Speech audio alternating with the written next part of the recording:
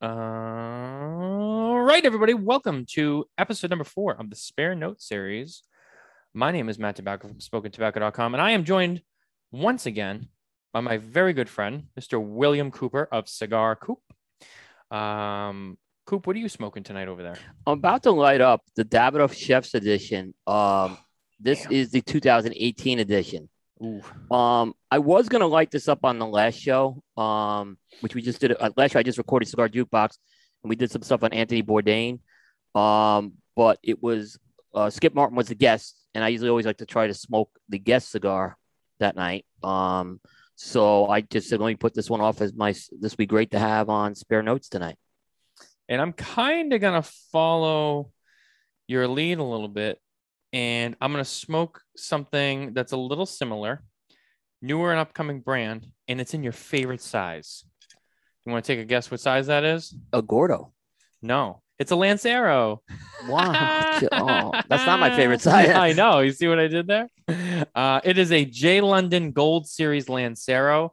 I've heard a lot of good things about this brand. Yeah. Oh, it is phenomenal. So we were at the trade show, right? And I saw Jonathan Fiant, and he was saying how like people have told him that his brand is almost like Atabey and Davidoff had a child.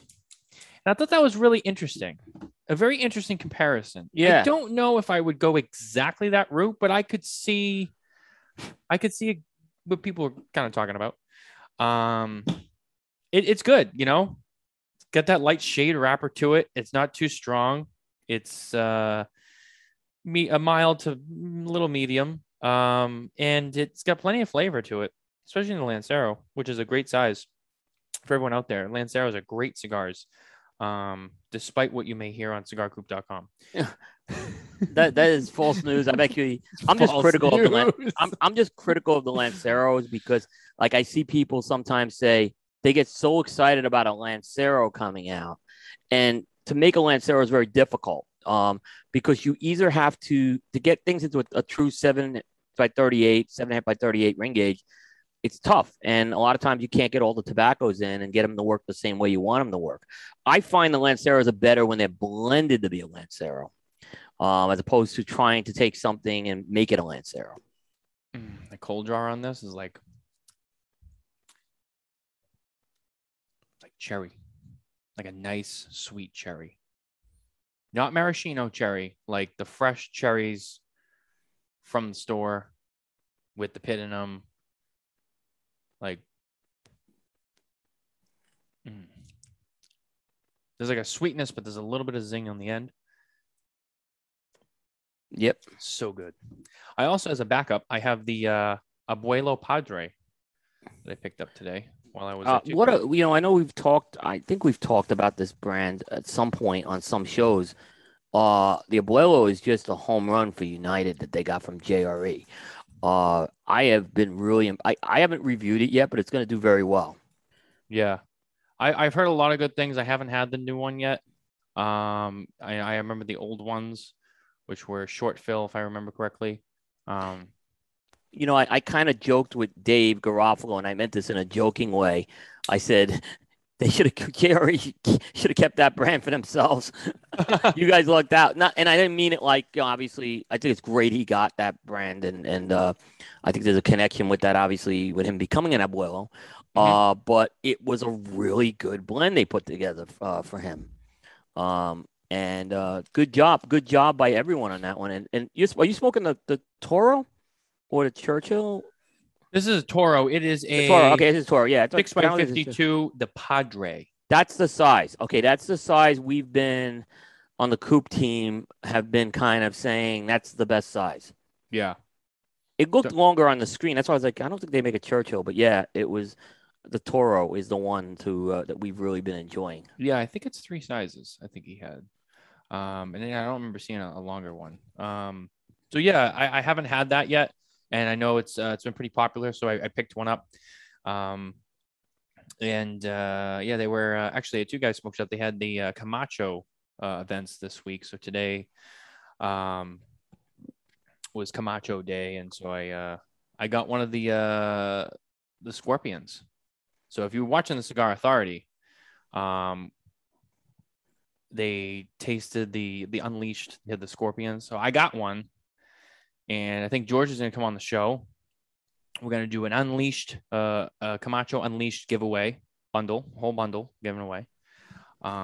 Stay tuned on the details for that because we haven't finalized anything, but that's what we're going to be doing. So keep an eye out for that. And we're also Nicole thought of this. We're going to run a contest, I think, or maybe it's just going to be a poll. I don't know. We have to finalize it. But the idea came of surveying the audience to see who's going to be the one to eat the scorpion on the show, because we're going to do it on the show.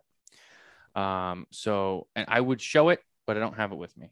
We have eaten we as a team, we did a video. You did it? Yeah. So there's a video on the Cigar Coop page and all of our things where we've done it. So I won't want to spoil it. You may want to watch it beforehand, but we did it. Yeah. Ben, Bear, and I did it. Interesting. Yeah. So I think it's definitely cool to do it live and on the air. Okay. Yeah. I think it's a cool way to do it. Well, I walked up to the studio and they were in the middle of the broadcast and they saw me come in and they acknowledged and whatever on the air. And then they were like, and then Jonathan's like, here, and he throws one out into the studio. And I ripped it open and because I was like, all right, let's just do this. And then Jesse from Davidoff was like, no, you should do this on the show. And he was like, here, I have a whole idea. So I was like, all right, I'll wait. So we're gonna do it on the show. I'm looking forward to that. I texted John. I go, you got to make sure you're on this episode. We're gonna do scorpions, and he's like, oh, I'm in. yeah. I think you guys will have fun with it. For sure. It was a fun thing that Davidoff put in front of us. So, yeah, it's gonna be interesting. So, one of the reasons why I grabbed a Lancero was because one of the topics I want to get into tonight is, and I guess we can start with this since we're here, and then we'll get into it. I'll do the quick. We're going to talk a little bit about Drew Estate canceling all their events. Yep. We're going to talk a little bit about humidity control. Yep. And your humidors at home. And we might get into some accessory stuff at the end. But for now, one of the things I want to talk about, because I know Coop will have a lot to say on this too. And by the way, hold on, before I keep getting sidetracked, but I have all these things. I was going to do this privately, but fuck it. We're on the air. Did you happen to catch this week's episode with Bear? Yes, I did. I did catch it live. We gave you some love on the air. I really appreciate it as well. And I explained to everyone why you still feel bad. And I'm like, Coop, stop feeling bad. It's all good. It's water under the bridge. I appreciate it. I think you guys did a great show. I really enjoyed it. Bear's a good interview to have. And, he, I think it was a good job by everyone on that show. I couldn't watch it live because I was doing my show at 10 and I had to do my nap. Yeah, I have to rest before that 10 p.m. start a lot of times. So I did have to rest, unfortunately. But I actually messaged Bear. I thought it was a great show as well. So good job by everyone there. Well, thank you very much, Coop. Yep. Love to see, always love to see the Coop family, kind of, now you guys are part of it. So, great to see everyone with that, and just love seeing when media interacts with media. So it's great. It's always a great time. But tonight, the first thing we're going to get into is how many sizes is too many? Now, this is something that we've seen. Yeah. And I don't think everyone's an offender. All right, maybe let's not call it offender. I don't want anyone to think we're knocking anyone that has a lot of sizes. It's just a conversation for opinions. And the audience watching at home and listening at home, feel free to submit, questions and comments on this too. And we can, we'll get into it on the next show. Yep. But there's some brands out there and they have I know, for example, Atabey, which is a great brand. I love the brand. I smoke a lot of different sizes.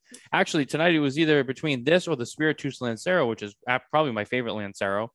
They have, I don't know the exact number, but I want to say it's around 12 different sizes. It's over 10 they have. Yeah. I want to say it's 12 or 14. It's one of those two. I can't remember which.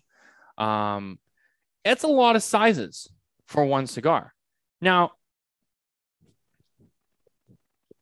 there's been a lot of brands that have maybe 7, 8.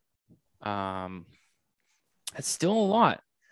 What is, I want to get your firsthand take on what you feel isn't like an acceptable number of sizes. And I understand like different sizes are all going to smoke differently, right?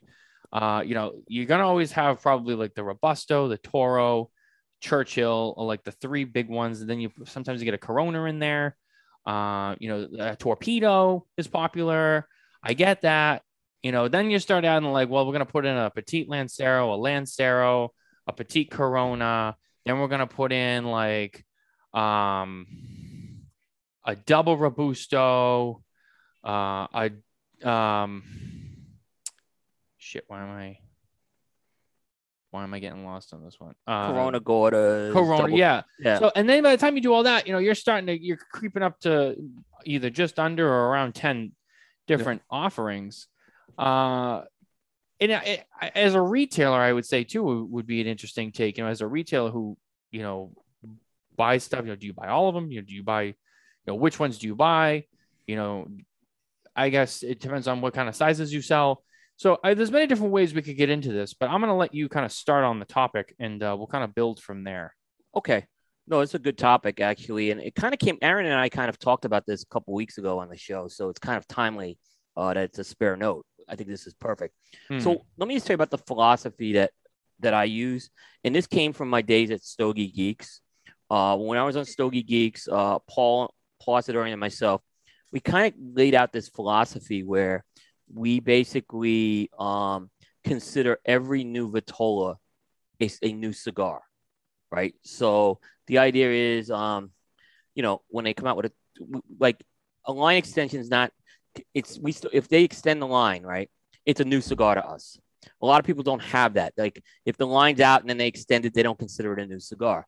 And really where we came to that moment, I remember, was back, we were reviewing the Avo Cinco Nicaraguas, right? And I'll be honest, we just weren't blown away by that cigar. And we were going through different sizes, right? And then lo and behold, we go to the Gordo of all sizes, the 60. And we love that cigar.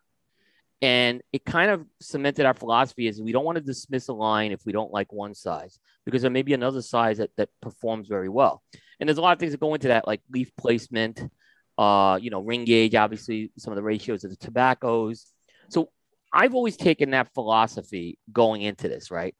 Now, I think when you have the number of Vitolas, companies have to handle this different ways, right? So if you're a bigger company, right, you're trying to, everyone's trying to get shelf space, right? But a bigger company can go ahead and release a lot of Vitolas right away, so they can kind of capitalize on shelf space, right? A smaller company can't do that, right? That's very tough for them. If you're a new company and you're coming out with 6 Vitolas to start with, you're not going to get. You may have 6 different options, but you're not going to be able. They're not going to give you that shelf space. So, if I'm starting, like this is when when Aaron and I had this conversation, we talked about when we started a cigar brand, we probably would only start with 1 or 2 Vitolas to start with, right? Right. Eventually, you can grow it, right? Now, Atabey has been around 9 years. It's a line that's gotten, it's a staple in a lot of humidors. I can kind of understand them going to 9 sizes, right?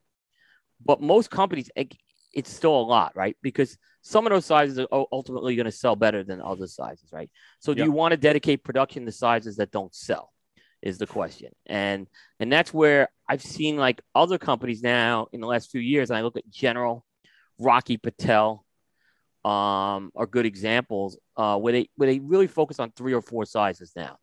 And the 3 sizes I see Robusto, Toro, Gordo, and then maybe a 4th size, which is a special size. I think that's a good. I think when you get the 3 to 4, it's a manageable number. And the thing is, if you're going to grow the line, I'd say grow it slowly, right? Don't like come out with So if you come out with a line extension, you can make it something special. Did you at the show visit a guy from 1502 Cigars at all? Why is this so familiar? I don't think I did. Okay. So 1502 Cigars is a line that's been around for about 8 or 9, maybe almost 10 years now. Small brand. They make their cigars out of Placencia. They have a decent following. They've been like really good at they tend to maybe extend the line one size once or every 2 years. And what it does, it kind of makes it special. right? It kind of makes it a little more special where they're coming out with something and that size is suddenly something to look forward to, maybe because you've been smoking the line 3 or 4 years. But I think even with small companies, you get to a point when you get to that 5 or 6 mark where I think it becomes like you're getting over that 4 mark. There's ultimately sizes that aren't going to sell. And I think ultimately you have to start pulling SKUs at that point. So from a cigar smoker and what we do, it's great to have 10 or 11. From a business and practicality standpoint, I don't think it makes a lot of sense. So I would stick between that 3 and 4 line as a minimum. And then maybe LE some of them. You could do a limited edition. You can bring back a size from time to time. And that's what I would do.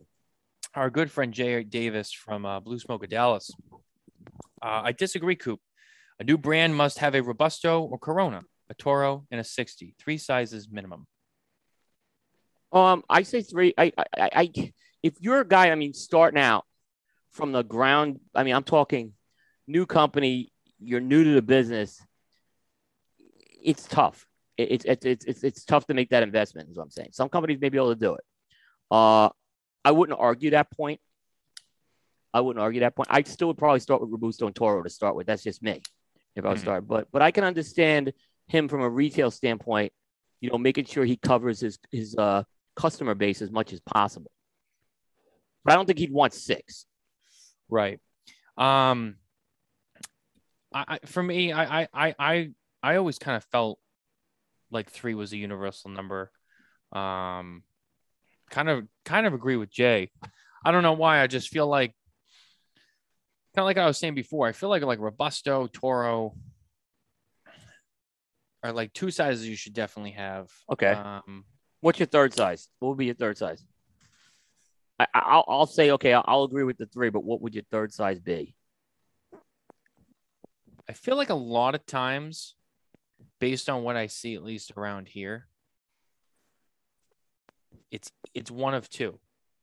It's either a Corona or it's a Churchill. Okay. I see Gordo around here. Really? Right. But okay, I can buy into that, right? When it's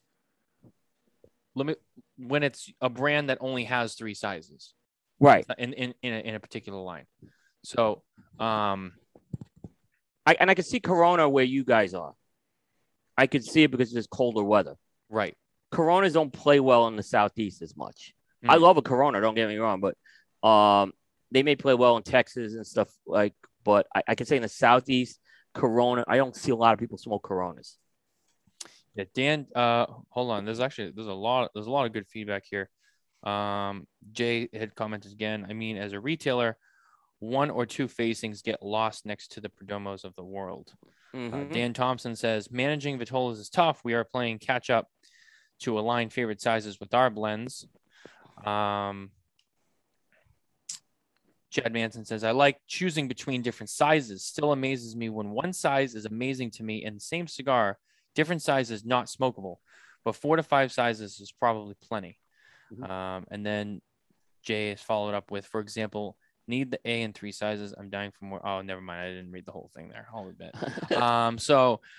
Anyway, but yeah, no, it's interesting. Plus, remember too, a lot of times a cigar is blended to one size. Right.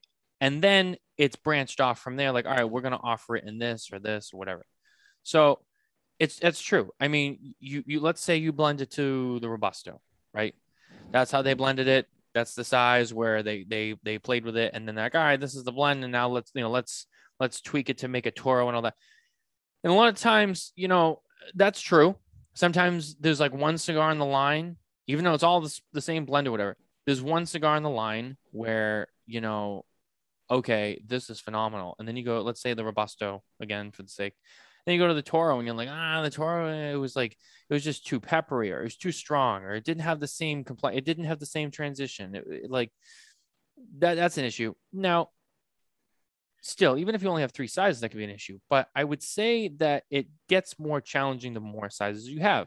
And if you start to smoke through every different size of Vitola that's available, you'll see a lot more of a change because there's just so many different ways that blend is being thrown around. So you get that too. Now, if you're someone who you stick to one size in that line and that's all you smoke and that's what you like, that's one thing. But if you're someone who really likes to bounce around different sizes all the time, but you like to stick with the same blend, you're going to notice some sort of inconsistencies here and there. Here's where it gets a little tricky too, is let's say you come out with 3 sizes and you've had those 3 sizes, and then you come out with a 4th size maybe a couple of years later. The problem is sometimes with that 4 size is sometimes if you maybe haven't smoked that cigar since it first came out, which is a lot of us being in the what's new phase. Right. Maybe we smoke it when and we don't go to it. And then when the line extension comes out in 3 or 4 years, we smoke it and it's not the same, right? It could have something to do with the size of the Vitola, but it also could have to do with the vintage of the tobacco that's being used. True. And yeah, so, and I've now spoken to several manufacturers that sometimes they say, sometimes those bales of tobacco, there is a more limited leaf and they have to substitute something else in there. And that's where you get to the consistency problems, obviously. But that's what I tend to see sometimes happen is when that 4 size happens, it's underwhelming a lot of times. Right. With that.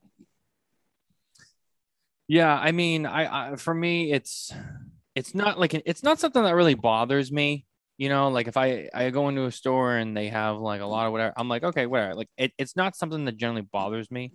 But it's just something that I picked up on and I'm like, there's some people who got a lot of sizes and, it's an interesting thought process, especially when you think about, or, how cigars come to be, how they're blended, how they're put together. And then, you branch off of that with all different sizes, and I would say a lot of it also kind of depends on who's making it too. Like there are some brands who are better with this than others, just in the way that they do this, or they add sizes, or just like perfect example, someone like Fuente, right? Look at how many sizes of Opus X are there? The standard Opus line, not like Angel Shana, like the standard Fuente Opus X. How many sizes are there? There's not a lot. I want to say 5 or 6. There's a good amount. I mean, there's more than that. I'm just thinking of the regular production stuff, I guess. But yeah, I mean, you have like Magnum, you have Triple X Bellicoso, the number 5, Reserva de Chateau, Super Bellicoso, Perfection number 2. Yeah, you're right. It's more than I thought. You have Petit Lancero, the A. You have, I mean, like you can get into all of them. I mean, you have Love Affair. The list goes on. And so like, there's a lot of them. Now, the thing with stuff like that is, it's Opus. People are going to buy it. If you're a Fuente guy, if you're an Opus guy, you're going to buy it. You don't give a rat's ass, like how many sizes they have or what you're buying it because it's Opus. Now, the same can kind of be said about someone like Atabey, who's also in that like ultra premium realm, really high end. But when it comes to more like a standard production cigar, maybe it doesn't have the rarity, or it doesn't have like it's something that's generally available. I feel like that's where you're going to see people being kind of like I'm going to pick the one that I like. Cause like there's nothing like, oh, I got to have it just cause like of what it is. And that's where I feel like a lot of it, you'll see a little different, you know what I mean? Cause like I said, you're going to have stuff that people are just going to grab because they just want to grab it. And it's hard to find as it is. And it's like, oh, I'll just take what I can get, versus something that's like, well, it's all generally available. So I don't feel like the need to have all the sizes. I'm going to pick the one that I like. So I feel like that is also going to play into kind of how certain brands with a larger portfolio will sell against other ones. I would say based on availability, someone like Pete Johnson, who does a lot of like limited edition, one-offs, crazy stuff. Yeah, like that's, oh, well, we got to have that size because, it's a new thing that Pete did. And, but like if Perdomo, if the 20th anniversary Sungrown was available in 15 sizes, I'm going to bet you that it would not be the same as some other brands. Would you say that's the same? Would you say that's true? Yeah, I agree.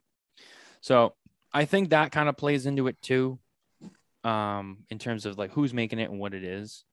But I guess I digress on this one.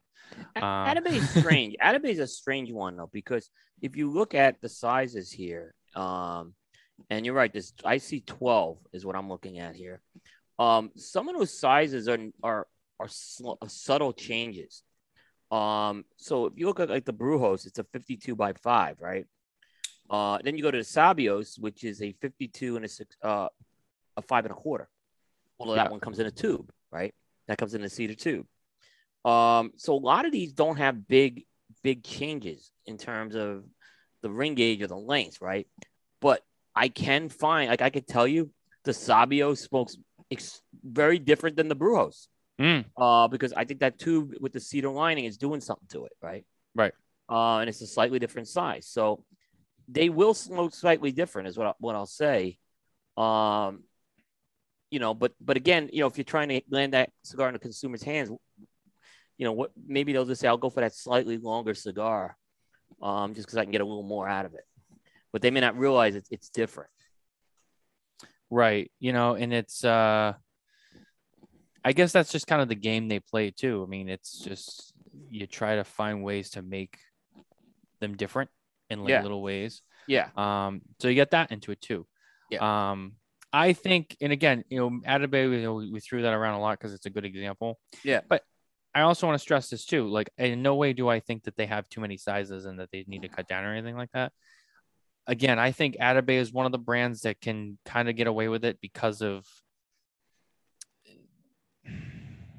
its upscale, smaller production, system. It's such a good quality cigar. I mean, my favorite is probably got to be the Mysticos, that's nice size, Delirios, and the Spiritus. Those are probably my three favorites. Not that I've had most. I don't think I've had every single one. I've had most of them, and they're all pretty good in their own way. They have some really small ones, like the Hechizos is like I was thinking on the pronunciation. Yeah, I don't know if I said it right, but yeah. Let's just go with it. So you said it, not me. So if it's wrong, it's on you. Exactly. But yeah, like I had that one and like it was okay. I'm not really into small cigars anyway, so I have a little bit of a bias there because if it's small, right. I'm like, So, but I mean, the only thing is too is like once you already have that many sizes, once you want to like add to that line, it's very difficult to do so because then you're just making it even bigger and bigger unless you take something away and replace it with something different. And then you have the whole Figurado, which then you want to start doing Figurado. I mean, there's an infinite amount of Figurados you could do. I mean, look at what Fuente's done with some of their crazier stuff. They got all sorts of different shapes and sizes and crazy stuff like today. There was an announcement that they're going to be coming out with the El Scorpion. Yep, I see. You sent me that. Yep, which is pretty cool. It's got a nice little pointed tip on the cap. Really cool. But so again, yeah, I mean, there's only so much I guess you could say about how many sizes someone can have. Yeah, I mean, I agree. I kind of what I like about Opus X is there's some really cool sizes they come out with. True. Right. Very true. Yeah, I kind of they're unique sizes. So I know at the show we saw the Oliva 135th Series V 135th, and it's kind of like a reverse torpedo. You have a rounded cap, but you have a tapered foot. So I've seen other companies do it. It's not a common size, but that's something. That's something I want to smoke. Obviously, I want to smoke that Series V in that size because I'm really curious to see what it's going to do with that.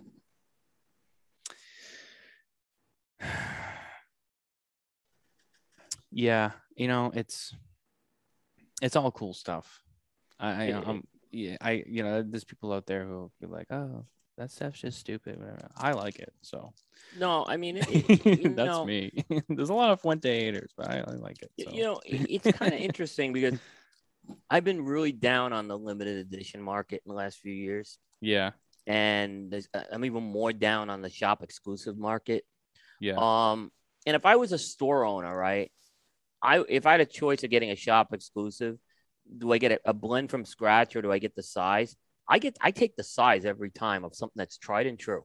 All right. That's what I would do. I would go with something that's tried and true that I know sells, that I know is a very good blend. And I try to see if I can get a unique size, and if you have I'm not a Lancero guy. I say a lot of people go to Lancero route. Maybe if you have a Lancero customer base, maybe that's something you do.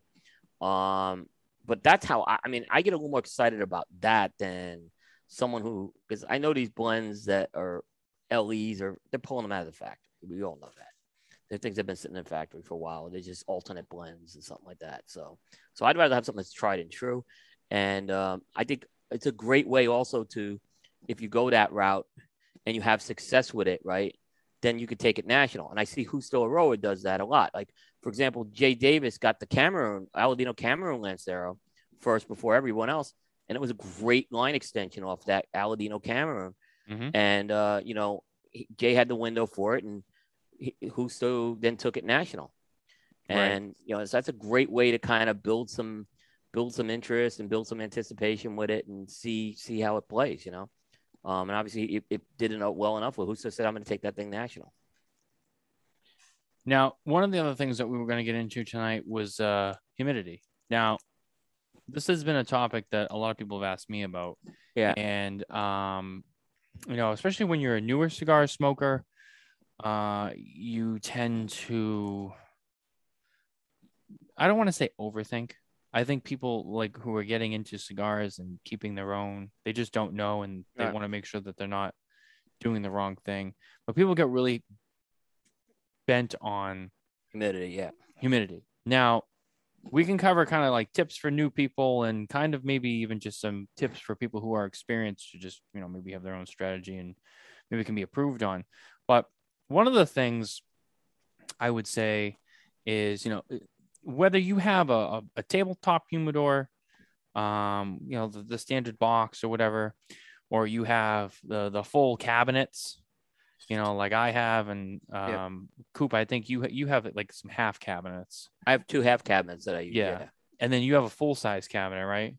I don't have a full size one. Oh, okay. I have 2 very big, like they're not full, but they're big is what I'll say. They each hold about 300 cigars.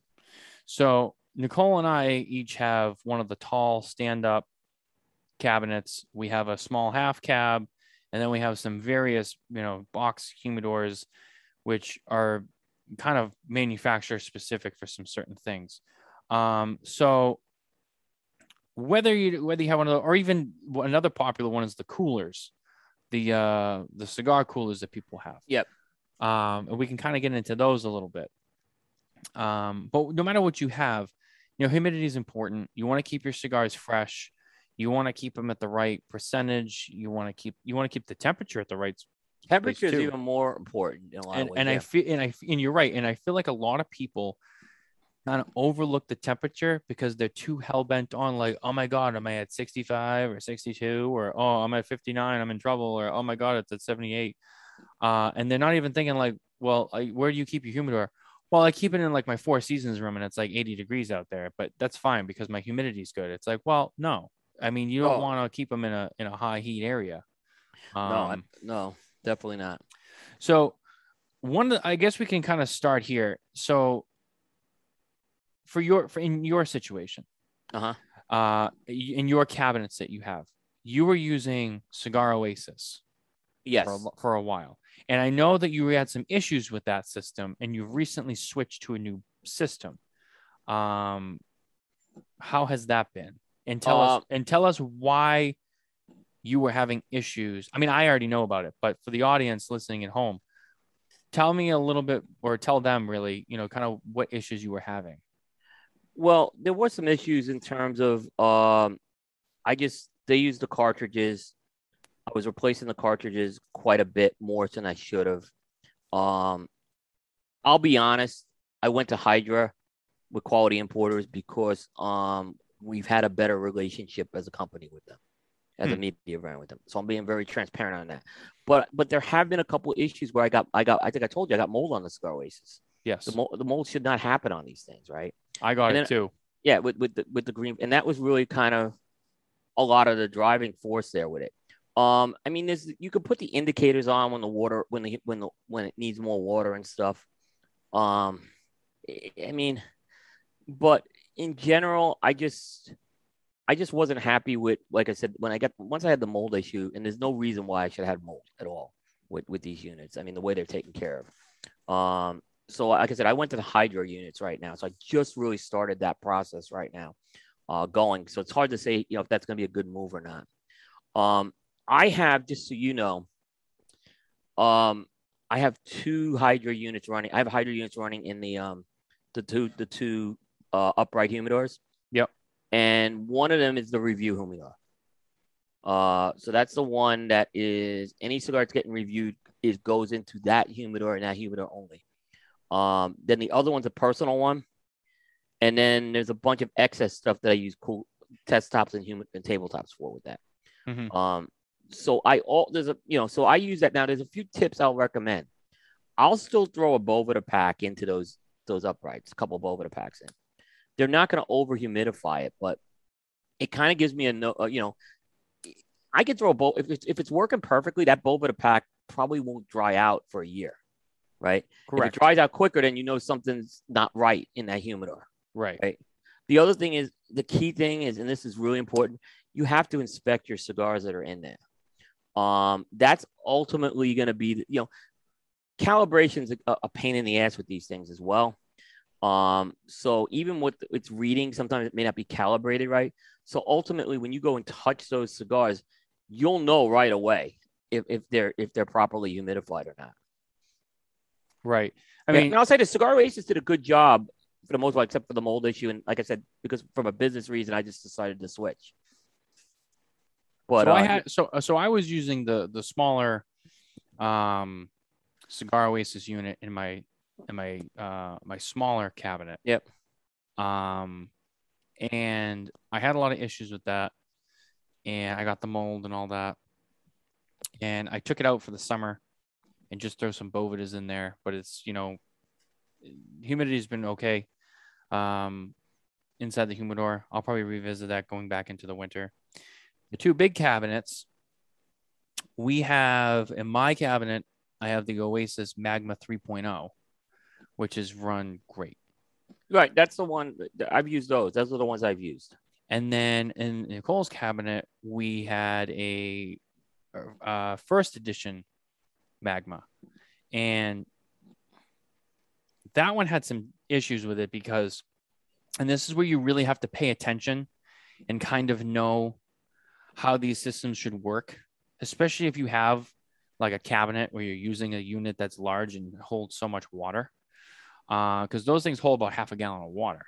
So hers, for whatever reason, and it's not just because of how it was placed and all that. Like, I know people will say that I experimented with it and played with it a lot and tried to shake it out. But that unit, compared to its newer, younger brother, which works perfectly and fine, just would seem to, it would reach its humidity, it would read its set humidity, but it would always just continue to run and run and run and run. And we got into a point where there was just extra, moisture accumulating in corners of the cabinet, and then mold would begin to grow. And then I'd have to take it all out and clean it and sterilize it and put everything back. And we actually removed that unit, and we're not using it right now. And I'll probably just replace it with a newer, Magna. I wonder if it could have been a point it's older and it malfunctioned finally. True. Yeah. True. Although it was brand new when we installed it last year. It could be definitely could have been a defect in it. But could have been defective. But I would say, regardless of defect or not, it's just one of those things where you got to pay attention, because I know there are some people out there who be like, well, it's running, so it's fine. True. No. But it also shouldn't run excessively. It shouldn't run excessively all day. Especially those two cabinets sit side by side, and they're both set at the same. That's how I was going. That's how I have it. Those two cabinets are programmed and set to run identically.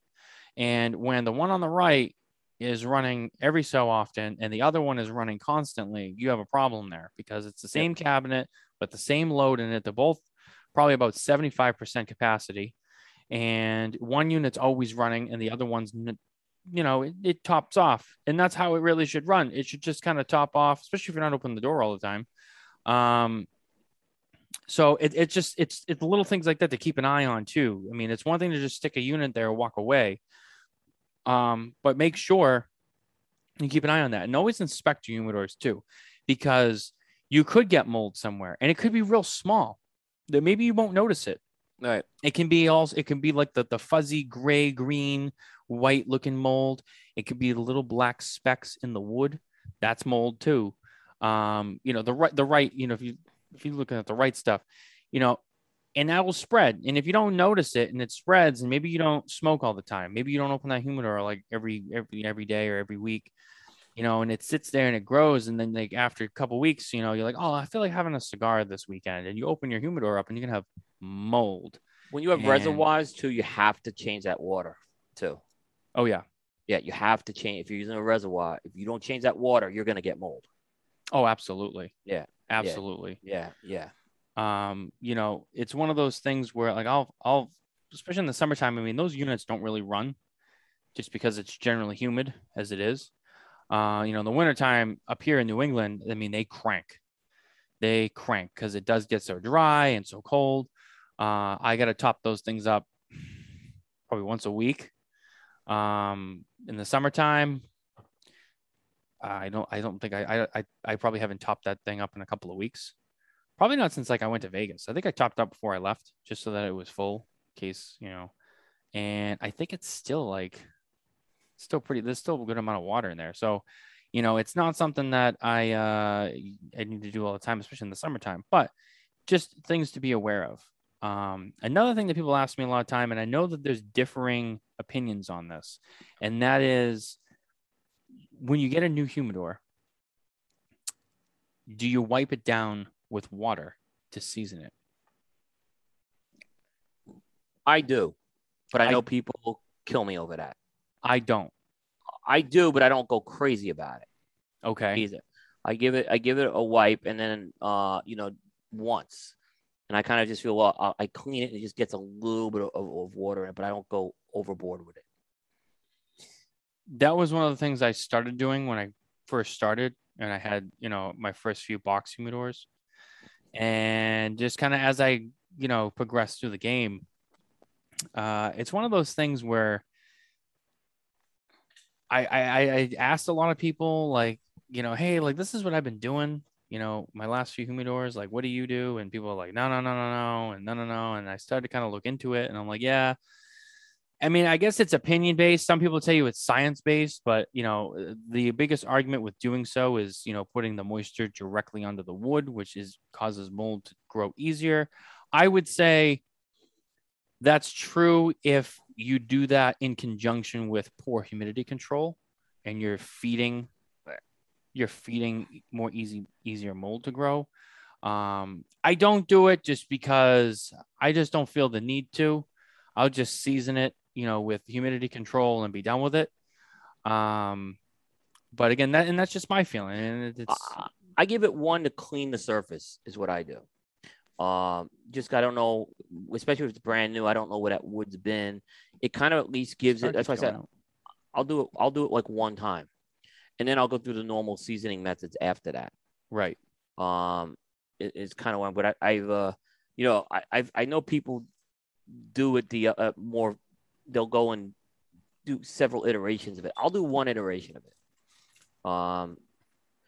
Just again, if there's anything on there, you can get some of those impurities off too. Just kind of giving it a clean with some distilled water. Absolutely. Yeah. But at the end of the day, look, when it comes to humidors and humidity control, there's no perfect answer. There's things that you definitely shouldn't do and things you should do.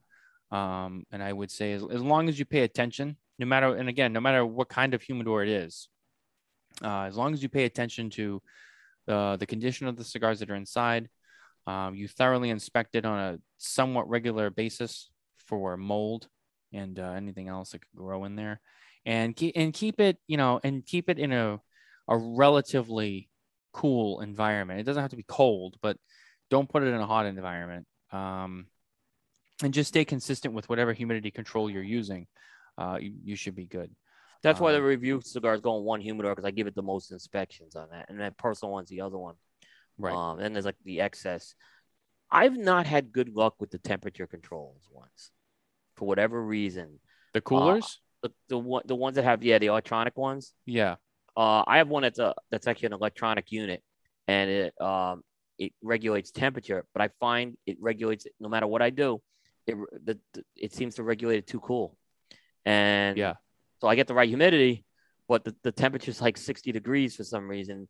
The units I was using, which were the Adus, I stopped using them because I stopped using the temperature control because it was drying out the cigars, even though the humidity was right.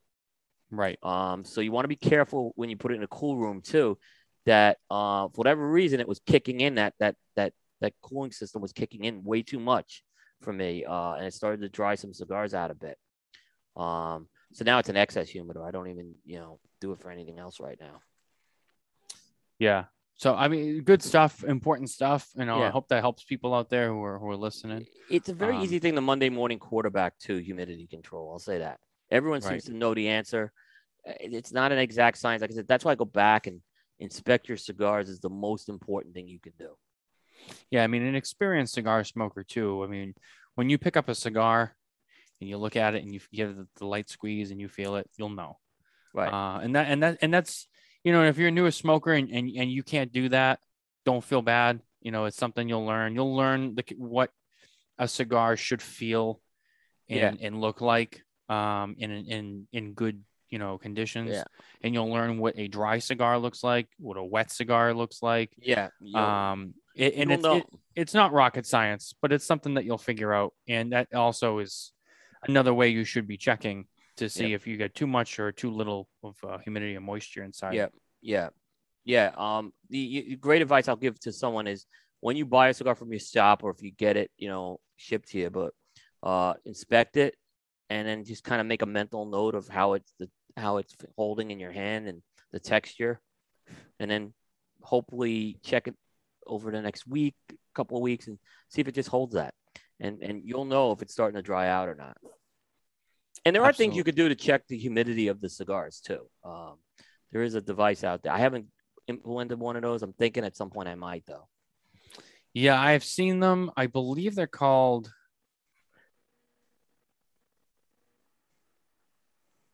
humimeters or something like that. I want to say Nelson, who's working with you now, was playing with one of those at one time. I thought I saw a video of it doing that. Yeah, he's watching. So Nelson, just tell me what it is. Yeah, and I was really intrigued. I saw that him using that video. I said, I want to get one of these just to try it out myself. Yeah, I'd be curious to see how accurate. And I may be wrong. Hopefully, I'm not speaking wrong, but I think it was him where I saw him doing it. I'm like, this is pretty cool. Yeah. And if I'm wrong, Nelson, I'm sorry. When I thought I want to give him the credit because I think it's a pretty cool device. I'd really like to kind of play with that over time with my cigars and really get a feel for what's going on inside that cigar. Jay Davis, the HumiMed unit is pretty good. I think that's what it is. It sounds about right. But anyway, so moving on to other topics I wanted to get to tonight. A lot of people have heard the news, and you can read about it at smokingtobacco.com, is Drew Estate has announced that the rest of their 2021 in-person events, including DE25, all of the Barn Smoker events, as well as all of their in-store events, have been canceled. Yep. Now, obviously, and because of the current rising cases and conditions of the Delta variant of the coronavirus. Now, a little bit of a shocker, I think, for a lot of people. There's a lot of people who I think were frustrated that it was done so soon. There was a Connecticut Barn Smoker that Nicole and I were scheduled to be at next weekend. So I feel like there's a lot of people who are frustrated over that.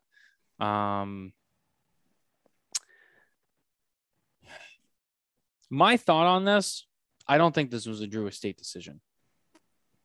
I think this was a Swisher International decision. It could be. It could have come from above. I based on some conversations I had with people, and just some people I ran into today and talked to, and other people I've talked to in the last couple of days, I feel like that is a huge possibility that this wasn't a Drew Estate decision. It was a Swisher International decision. It's an interesting decision. You can't really knock anyone. Like I get it. it's kind of disappointing, not only because like, like there's events that like we're all like not going to go to this year now that we were excited for, but it's also like in the bigger picture, it's like, well, are we really in a position where now we're going back to canceling events? I thought everyone kind of thought we were getting past this and things were getting better. And it's like, now it almost feels like we're doing 2 steps back again. That's disappointing, just not just for the cigars or Drew Estate themselves, just the idea of, oh, are we at this point? So there's that. But yeah, I felt like a lot of people were really frustrated with how close to the Barn Smoker, the Connecticut Barn Smoker, that it was canceled. What's your thought on that, Coop? I got a lot of thoughts on this one. So let me give you first. I'll give you what I think, what I know, and then I'll give you my thoughts on this.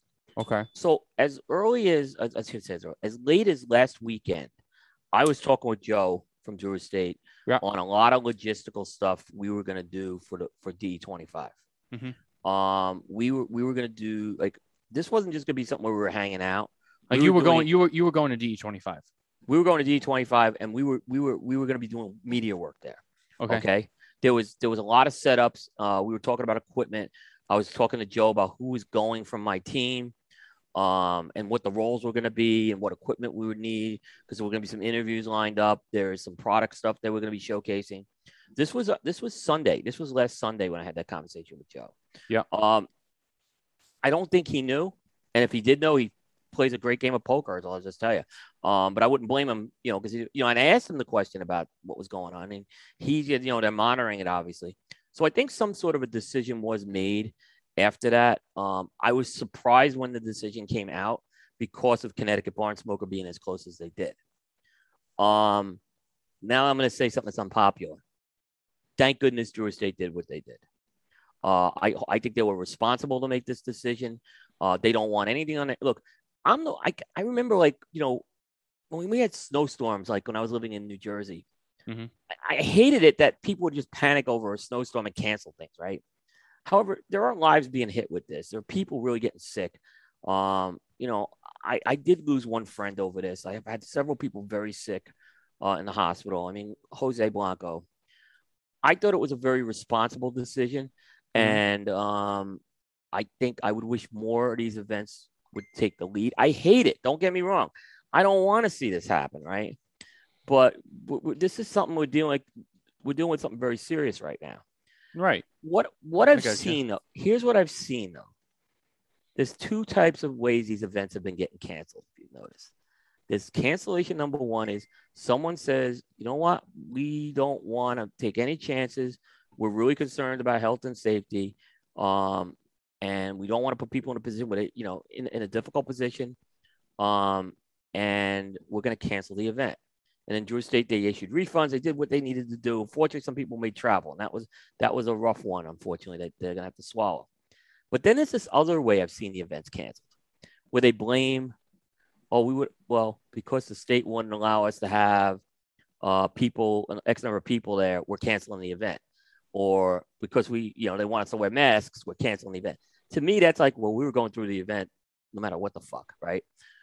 I have more of a problem with that second scenario. I really do, because I want to make sure that people, I take it seriously that there was a real concern for people's safety and health in these things. And I think Drew Estate, whether it came from Swisher or Drew Estate, is immaterial to me. Mm-hmm. I think they'll do the right thing down the road. Unfortunately, the travel thing was tough for a lot of people, and because they did spend money on plane tickets and stuff, and a lot of people did lose money over this, right? And I think it was very responsible. Drew Estate said, "We're not going to hold your money. We're giving you your money back right away."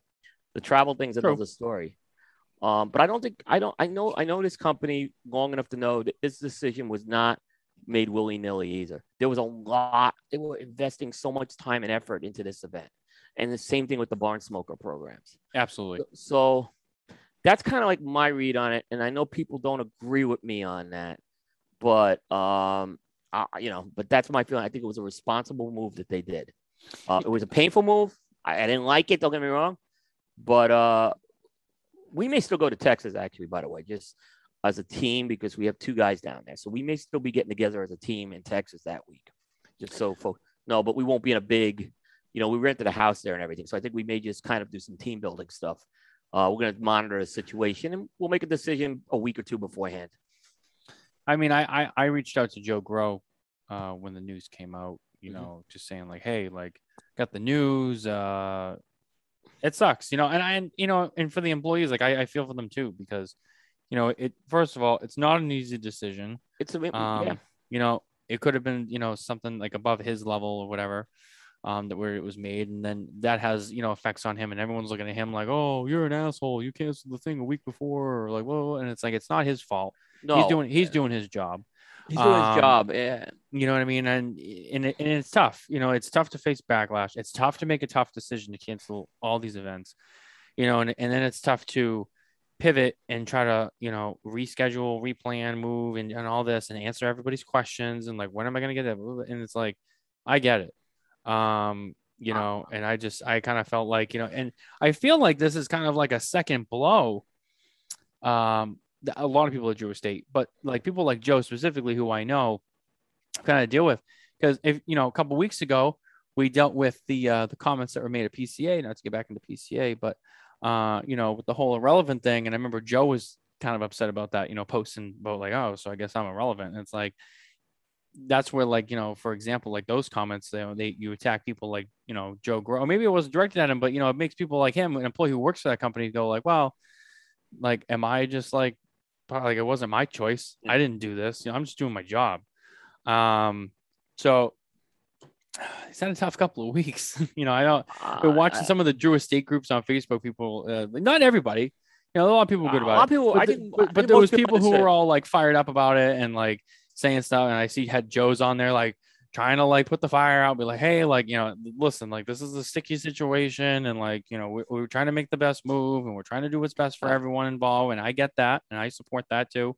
That poor guy though. I mean, now I'm gonna be honest. This is the only thing, and I haven't talked to Joe about this, and Joe's one of the best guys I know out there. In the media, he's great. Oh, he's amazing. He really cares. And by the way, Drew Estate, there's no company. It's hard to find a company that treats their employees better than Drew Estate. Okay. They really do care about their people. They promote their people. The only thing I might have done was had Glenn and JD make the announcement on a video. I think that would have been the only thing I would have done. Okay. Why? Because I think, well, first of all, I think it would have made it, I think it would have just made a strong statement on it. Like, not that I think the press release they did was great, but I think it would have made a stronger statement. Like, basically, I think they care. I think they really care about people and their employees, and that's why they didn't want to do this. Right. So, but I don't think they blundered by not doing that either. I just think it would have maybe strengthened it a little more, softened it a little more. Mm-hmm. So maybe guys like Joe aren't taking hits or anything, or the reps aren't taking hits or right. something like that. But I don't think it was a blunder by any means. I think it was a good press release that they did. They still had a quote from Glenn Wolfson, who's the CEO. He's JD's boss, and he's kind of the conduit into Swisher, I guess, too. So I mean, I look at it like that. But they had to think of their employees on this thing too. That was an important thing to know. They had to really think of their employees. They have a large amount of employees. It's not like a cigar company that's got 2 or 3 employees. They got a large amount of employees to consider. And they got to consider that, that's why they didn't go to TPE this year. It wasn't because they had a problem with TPE. They just didn't feel in a good position to put their employees into that situation yet. As did Cigar Aficionado. Which they got beat up over, and I defend Cigar Aficionado for sticking to their guns on that. Right. Now, I get on the companies, hey, you should be supporting the media that did go, right? But, that's another story, right? Right. But which I don't feel they've done very well, and that's a whole spare notes show we could get into. It will be. But again, but I work for a company that we had some pretty strict protocols as well for traveling. So I totally understand what Cigar Aficionado was going through, and I applaud them for taking care of their employees as well too. Yeah, it's never easy. I would say the next part of this conversation is, you look towards the future. Is this the first domino to fall in a series of events? I mean, we have Rocky Mountain Cigar Festival. I feel bad for those guys. It's the second year in a row. Now, the question is, I mean, the companies may pull out. If the companies start pulling out of these things, I don't think they can, still go with it. Yeah. I mean, they could, yeah. I mean, they could say we'll send you the cigars, right, and live up to that part. But if they start pulling out of that and the Big Smoke and Cigar Fest, which are probably the three events everyone's looking at right now, that's where those events could end up. The dominoes could fall by force of hand there. Mm-hmm. My feeling from talking to a lot of people at the trade show, despite the fact there's this mentality that the cigar industry is a little bit of a cowboy mentality in terms of dealing with COVID. Like they don't like. I talk to a lot of manufacturers. They really care about their employees with COVID, and a lot of them just didn't want to take large employees out just for that reason. And not even just like the reps and the salespeople, but even the people back in like the Dominican or Honduras or Nicaragua, in the factories. Right, they have to try. Yeah, or there's some people who travel to these events, right? Yeah. You know, there were a few names that weren't at the trade show this year. And I could tell you, I don't want to, this is something I can't name names because I'm so confident that they didn't travel because of COVID. I could tell you that I was told this off the record. And not a lot, but there were a couple is what I'll say. Right. So yeah, I can't blame them. Which honestly is fair. I think that's fair. If as a company you sat around and you talked about it and said, look, you know what? Let's not do it. I don't want to go. Still too fresh. I get it. You know, I get it too. I mean, you have other people to think about. You know, Prometheus didn't go to the trade show because of liability issues they had in the state of California, where they're based out of. Mm-hmm. They wanted to go, but there was some liability issues, and they didn't want to have a problem if someone got sick, because then, you know, and that gets into a whole political debate. You know, what if there should be liability? I get it, but that was their reason for not going. Right. And you know, when you're a business or a company, you know, and you're sending people to travel for work, it's different than an individual's decision. Like if I decide not to go somewhere on my own for my own thing, that's one thing. But when you're a company and you say, all right, we're going to send you to, you know, wherever, halfway across the country, you're going to do this event, you know, it puts people in a tough place because they either they're like, you know what? No, I don't want to go. And then, you know, that's kind of like going against what they're being asked of. And then, you know, whether the company's supportive or not is a separate issue, or people don't say anything because they're too afraid to say something. And then they go and they're uncomfortable and they feel like the company doesn't have their back. And then they get sick. They go, well, you know, you sent me on this trip and I got it. And now I'm in the hospital. And it's like, I get that too. So as a company, you have to think like, you know, it's not just about like what we want and stuff. Like we're sending people out on the road across the country to travel who maybe don't feel comfortable for very personal reasons. Not just because like, well, I don't want to travel because like, no, like I don't want to travel for health reasons. You got to take that into consideration. You can't hold that against people either. I get that. No, you know? I mean, Loomis, Bear, and myself, we were wearing masks when we were walking through the casinos. Mm-hmm. We were. I mean, and you know, that was our choice that we did that. Other people didn't. I'm not judging again. But you know, I'll be honest, I would have felt a little more comfortable with the TPE rules that you had to wear a mask. I'm going to be honest with you. I would have felt more comfortable. But I understand. Look, I understand. I tell people I'm a little more of the extreme case because I've had a battle with infectious disease, and it's bad, and I don't wish it on anybody. So I'm being very careful. I have 2 trips coming up that I don't know, like I'm a little nervous about, but I'm taking both of these trips right now. They're coming this month, so I hope, you know, I'm going to just take all the precautions necessary. I am vaccinated, so that's the best you can do. I mean, you know, you got to make your own decisions. There's part, you know, I mean, and I could get into that as well. I committed to a couple of things, and I feel like I got to stick through the commitment right now. I get it. So yeah.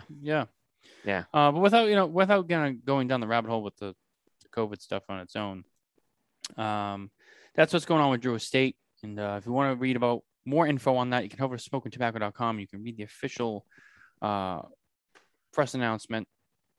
It has all the information on kind of what's been canceled, what the plan is, and all that going forward. Yep.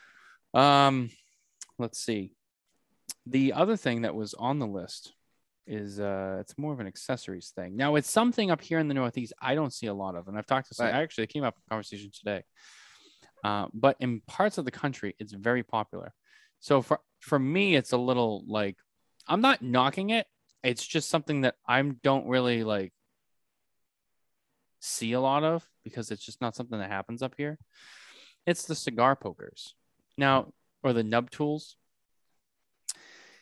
To me, I find it very peculiar, and again, it's just people up here. I don't see it a lot, and people I know don't use them. But in other parts of the country, like everyone's got one. They nub every cigar.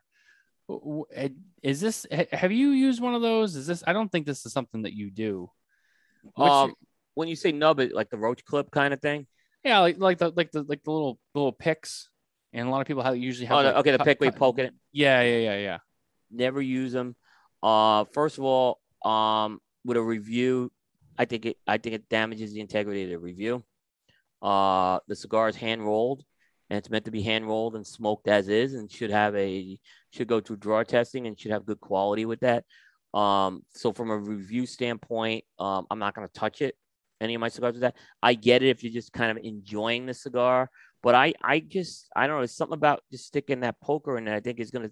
I don't know if it's going to damage. Oh, I'm not talking about draw enhancement. I'm just talking about, well, maybe we could get. Oh, you're talking about poking it like this? Yeah.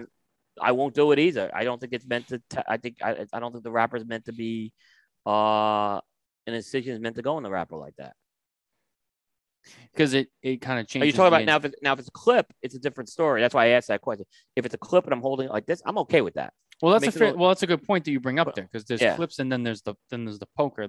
I would not go with a poker at all. Also, I don't think it's designed. I don't think that is all. I don't see anyone use poker, at least this way. I've sometimes seen them go that way for the draw. Yes, I've seen that. I've done it myself in rare circumstances where I've had something that, I maybe only had one of, and I really just wanted to get the thing to go, or something that's a little pricier or rare that maybe just had a bad batch, and I'm trying not to waste it because I'm like, well, I don't want to just ditch the whole thing. And they're tricky because, like you said before, first of all, you could break the cigar. If you don't know what you're doing, you're not careful, you could come right through the side and then it's just trash and then just throw it away. You also could change the way it burns inside, by moving stuff around, pushing some stuff off to the side to make a gap. And then maybe that gap that you create, while it's a nicer draw for you, the way like you mentioned, the cigars are hand rolled. So when they were rolled and they were bunched and, bound and wrapped, then you start, messing around in there, trying to get your cigar to draw, and you're moving stuff around. Maybe that changes the way the air navigates through and the way it burns. Right. And you're drawing, but now your burn is off and it's burning funny. The airflow's off. Yeah. Maybe it gets too hot and then your flavor goes away. And it just becomes burnt and bitter because it's got too much heat, and, you're overheating the tobaccos and it's leaving that char. There's a lot of things that can happen with it. Yeah. Now, and I don't tend to use them. And for the most part, even as like a nub tool, I don't usually smoke cigars down that low. I'm roughly a band smoker. So once I get to the band, I'm like within a few minutes and I'm done. That's just how I feel about it when I smoke for my own personal enjoyment. Rare circumstances, I will go like pretty far down, but that's very far and few between. Yeah. I don't know. It's something that came up in a conversation. Thing is okay. I think the clip thing's okay. It's like a holder that basically will let you nub it further down, so it's a little easier to hold. I think that's okay. But at that point, you're not really getting much in that last, half inch to inch. There's a point where the cigar is done. And it's usually when you hit past that the top of the band line, I think is you're pretty close. And ultimately, every cigar is going to tell you when it's done. That's true. That's very true. The cigar will tell you that. You don't need anything to kind of go with that. And I always find it fascinating when I see people out there and they have pictures of their cigar that they were smoking, and I mean they're like they're like down to here, like, and it's just ash, and like there's just this much to like unburned tobacco left. Yeah, you're not getting. And I'm just kind of like, I get it. Like, you want to get the most out of it, but at what point does it kind of just be like, what's the point there? You know what I mean? Like, it's how much are you really getting out of it? By that time, I mean, that cigar, the flavor on that cigar is just, it's gone, and because whatever's left down here at the end where the cap is, I mean, that's everything that's pulled up towards the end. And I mean, to each their own, and I don't knock anyone for it. It's just something I guess I'm just trying to understand, because it came up in a conversation recently, and I'm like, well, I want to bring that up with Coop.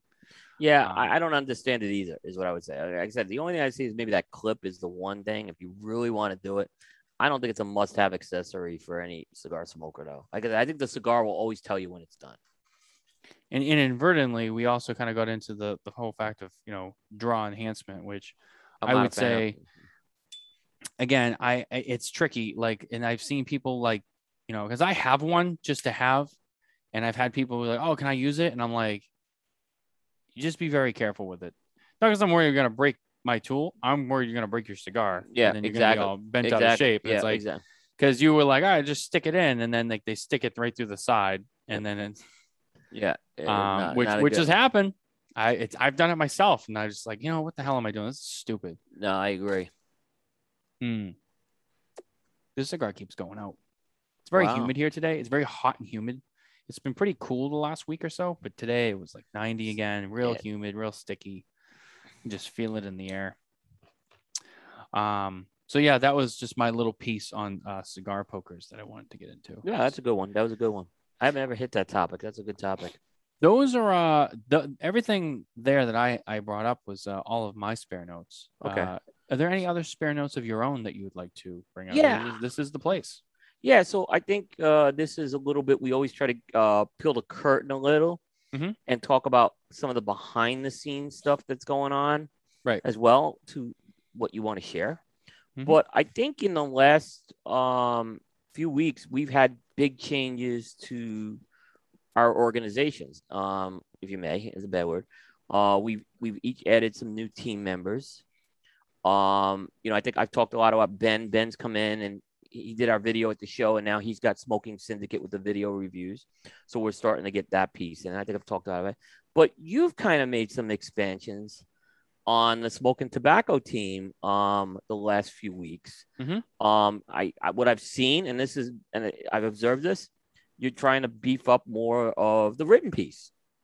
So you've brought in a contributor, and you've had some guest posting, and I want to get some insights in that, because I think you did a good job with both of those things. And I saw Nelson did the interview with Ernesto. I think you guys worked real well together. Good job by both of you guys. Yep. Thank you. Fred Rui did the guest post. Very nice guest post. So talk a little about that. Like, because this is something that I know this is something that you originally you weren't personally going to focus on, but I think you've seen maybe an opportunity here to certainly get into this piece. Well, for me, there's a lot of moving parts, and this is something we talk about all the time. You and I kind of wear this hat as, we have our own respective team or system or brand or business. And we have to kind of be our hand has to be kind of in every cookie jar. And there's a lot to do. And I do a lot of writing myself, but, a lot of times, like, I can't do everything. I can't be everywhere. And like, I got to focus all my energy on for me, the shows are first right now, because they do need a lot of, not that they need a lot of help. They're fine. It's maintaining, and I have to keep them going. And then that takes away kind of from my time online with the written pieces. And it was just, I thought of, Nicole doesn't really write, and I'm not going to make her do it or ask her to do it, because it's just, she has enough to do already. For me, I try to get it into my busy schedule. And we're kind of getting to that point where we're continuing to grow. And it's natural. It's part of expansion. it's like any other business, when you start to get, busier and busier, and you need to hire more employees, right? So for me, it was like, well, we have to bring someone else in, and it had to be the right person. And, Nelson came along, and Nelson was available, and Nelson was a great pick, and he's someone we're really excited to have on the team. Yep. And he has done a good job. And sorry, he did a review as well. Yep. Yeah. And that's the other thing. I've let it be known publicly. And I even admit too, that a lot of it has to do with the conversation I had with you I decided a while ago, I don't want to do reviews. And the reason for that is because, at least at this stage in my life, with everything that I have going on and what I'm trying to, accomplish and build with both my regular day career as well as, smoking tobacco, reviews is a lot of work. It's a lot of time. And it just kind of takes away from your overall smoking experience. And it's not something that I just want in my wheelhouse right now, which is fine. And that's a decision that I made.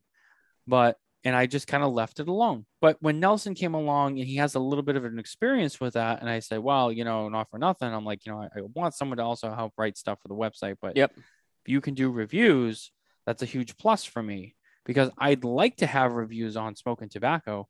It's just right now, it's not something I can commit my time to.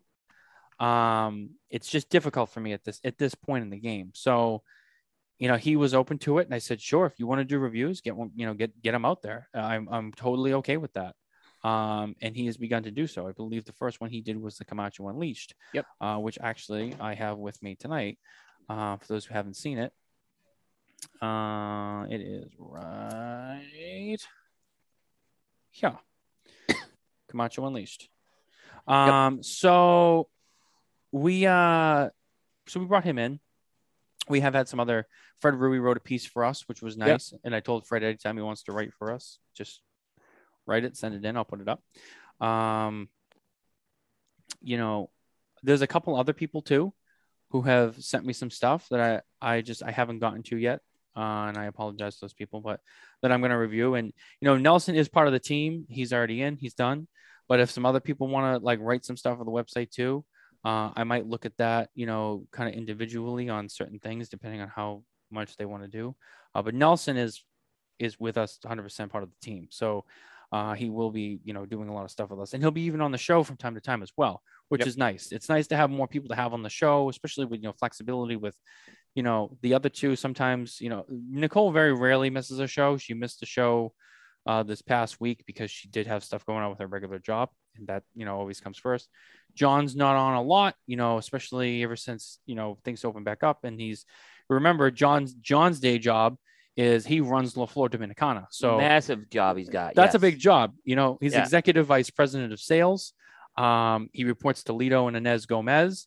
So that's important. And, he's having a child and getting married and starting his own family. That's a huge thing. So absolutely. He can't be on all the time, and that's fine. I don't knock him for that. When he can come on, and that's great. And he is officially part of the show team, but having someone else, it's nice. If we don't have a guest and, John's not coming on, it's me and Nicole, Nelson can come on. Or, if it's just me and someone's coming on, Nelson can come on. So it's just nice. It's nice to be able to expand the team. There's so many different roles that people can have. He has video experience. He has podcast experience. And like you said, I think he handled himself very well. They did a very nice job. Yep. You guys had good chemistry. You guys had very good chemistry too. I think was very important. He's not shy. He's social. He's not afraid of the camera. Those are all good things. So, and we'll probably continue to expand even past Nelson. You'll get even another person. So, going into 2022, going to TPE, PCA, a handful of other events across the country, having a 4-person team would be ideal. So, those are just kind of the things that, you're always looking at, not just kind of like what you're building, what you got going on, where you are right now. It's, where you're going, am I going to need more help there? So the team has expanded, as has, like Cigar Coop team. Yep. At the trade show, you had a handful of people there. Ben was there, Bear was there, Aaron was there. So we're kind of in that same boat. Now, granted, a lot of people, will, have noticed, we haven't been around as long as Cigar Coop. But what we've been able to accomplish in our existence, I'm very proud of. It's been a much shorter window than you have, but the fact that we're already where we are now, I think is good. It's more than we're ahead of plan or schedule, so to speak. So it's good. It's all good stuff. We're happy to have Nelson. We're happy to be at this point where we're now bringing more people into the team, and it's all part of growth, which is good. Yeah, no, I think it's good. It was interesting kind of because Coop's model is a little different than probably most. Mm-hmm. Everyone, with the exception of Aaron Nielsen, which we're probably going to carve something out for him pretty soon. Oh, yeah, I forgot Aaron. Yeah, there's Aaron and Aaron, which we got both, right? Mm-hmm. So if you think about it, like Aaron Loomis has a full-time brand in developing pallets. He does prime time with me. Yeah. Bear has now El Oso Fumar Takes. He does special edition with me. Dave Burke, who's come in, he does jukebox with me. He runs the cigarjukebox.com site, which is our music site, right? And he really is the main guy there. Ben is now got Smoking Syndicate, which is our video review site. So we've kind of like built this collaborative platform where everyone kind of has a brand. Some of the brands are under the Coop umbrella, like the Jukebox and Smoking Syndicate, and some of them are external, like what Bear and Aaron have. And then Aaron Nielsen will probably be coming in on a written piece with me. We're still carving that piece out. And that's kind of but it took really until I added someone to Coop. It was 7 years before I added anyone to Coop.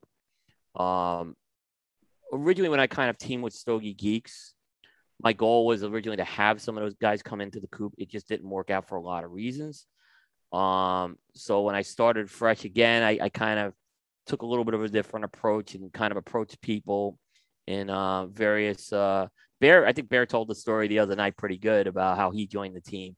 He was kind of that one wasn't planned, right? So right. Yeah. He he was the second show was a year out, and Bear did the whole he did the Hall of Fame show, and I basically told him, you want to come back, and I haven't been able to get rid of him since. No, but I mean, what these guys have done, they all bring a strength to this, what we've done.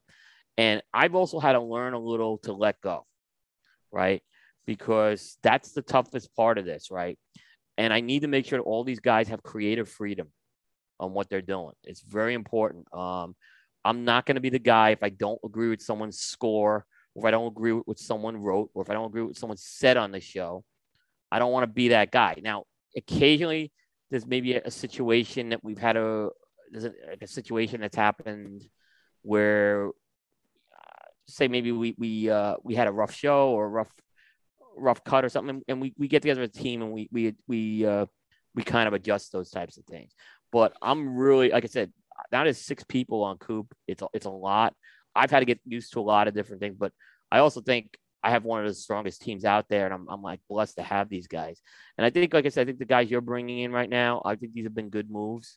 And like Nelson's a newer guy. I see a lot of potential with him.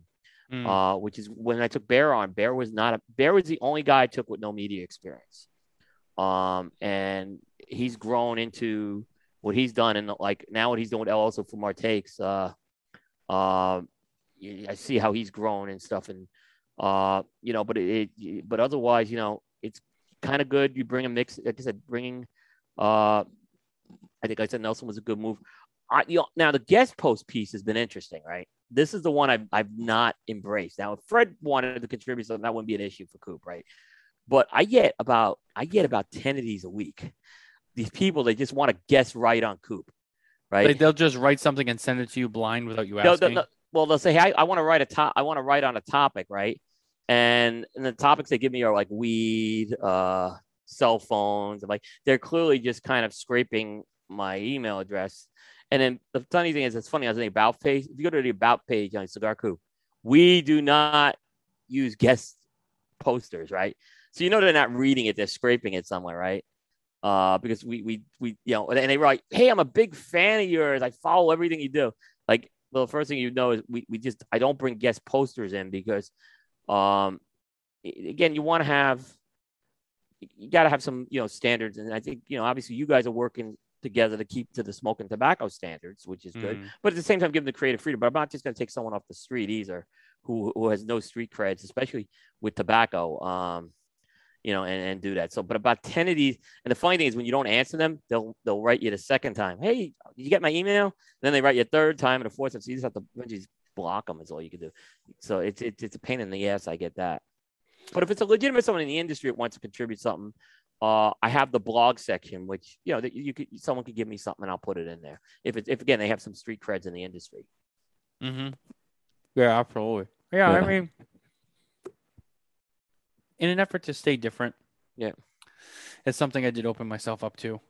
Being able to have different views, angles, and connections to it within reason. Yeah. So I want to make another point. With that. Yeah. This was very important. I think what you did. This is why I think this was a very important move. What you did. Okay. So, and we're seeing this happen with influencers, right? So, the idea is if you go to like NBC or CBS, right? They now have websites, right, where their content is housed on that website, right? But they broadcast they broadcast content over cable. They broadcast it over the airwaves. Maybe it's radio, right? And I kind of look at it's important to have that kind of hub, right? That's their content, right? So the problem is, when we do, if you're on YouTube all the time, if you're on Facebook all the time, but you don't have a home base where you're growing your content, that's your storefront, if you may. Mm-hmm. That's really important, right? And I think the move you're making right now is making smokingtobacco.com a storefront, right? Where it's, you're putting out press releases, you're putting out reviews, right? So you're not just a YouTube or a Facebook show, right? You have this dimension. And that's very important with Coop. Like I always say, most of our readers from Coop probably don't come from Facebook anymore. Like we tackle Google really. We target Google Analytics, making sure we're on the first page of every search. And I'm happy to say with PCA, we were at the top this year, which I'm really happy about, right? We did some real good things to hone our analytics a lot better. So we have that storefront, and I think you're going to start to see your piece grow with that as well. Absolutely. That's all part of the plan. Yeah, and it's very important. I think it's very important to do. And that's where, look, I know there's been a lot of discussion about influencers, right? And I'm not anti-influencer, but I would say if an influencer has a storefront, that makes them a lot stronger than what they're doing. Not just, hey, I'm putting something on Instagram, it's going to disappear in 3 days. Yeah, I don't want to touch on that anymore. Yeah, I don't want to touch on that anymore either. But not because I'm afraid or like I'm like changing my opinions or anything like that or like I'm backing away. It's just I don't want to deal with it anymore. Like I said my piece on it, and a lot of people misunderstood what I was trying to say. You were misunderstood. It was, and a lot of people took it the wrong way. And then people who had like no skin in the game were sending me messages, and it's like. Yeah, we won't go down. I'm not even wasting my time with it. If you want to send me a hate message, great. I'm just going to delete it. So don't, whatever. But as a media brand, what you're doing again on the .com site is very, very important. And you have a storefront. I mean, it is a lot of good material that certainly your audience will have a place that like I said, a storefront to go to with it. So I think it was a very important move that you took care of that piece. And I give you a big hats off on that one. Good job. Yeah. Well, thank you, Coop. And that's the thing. The smoking tobacco brand and family of whatever. I have a long-term plan, and I won't necessarily roll out that whole plan for everyone right now. But there is a long-term plan, and it includes a lot of growth.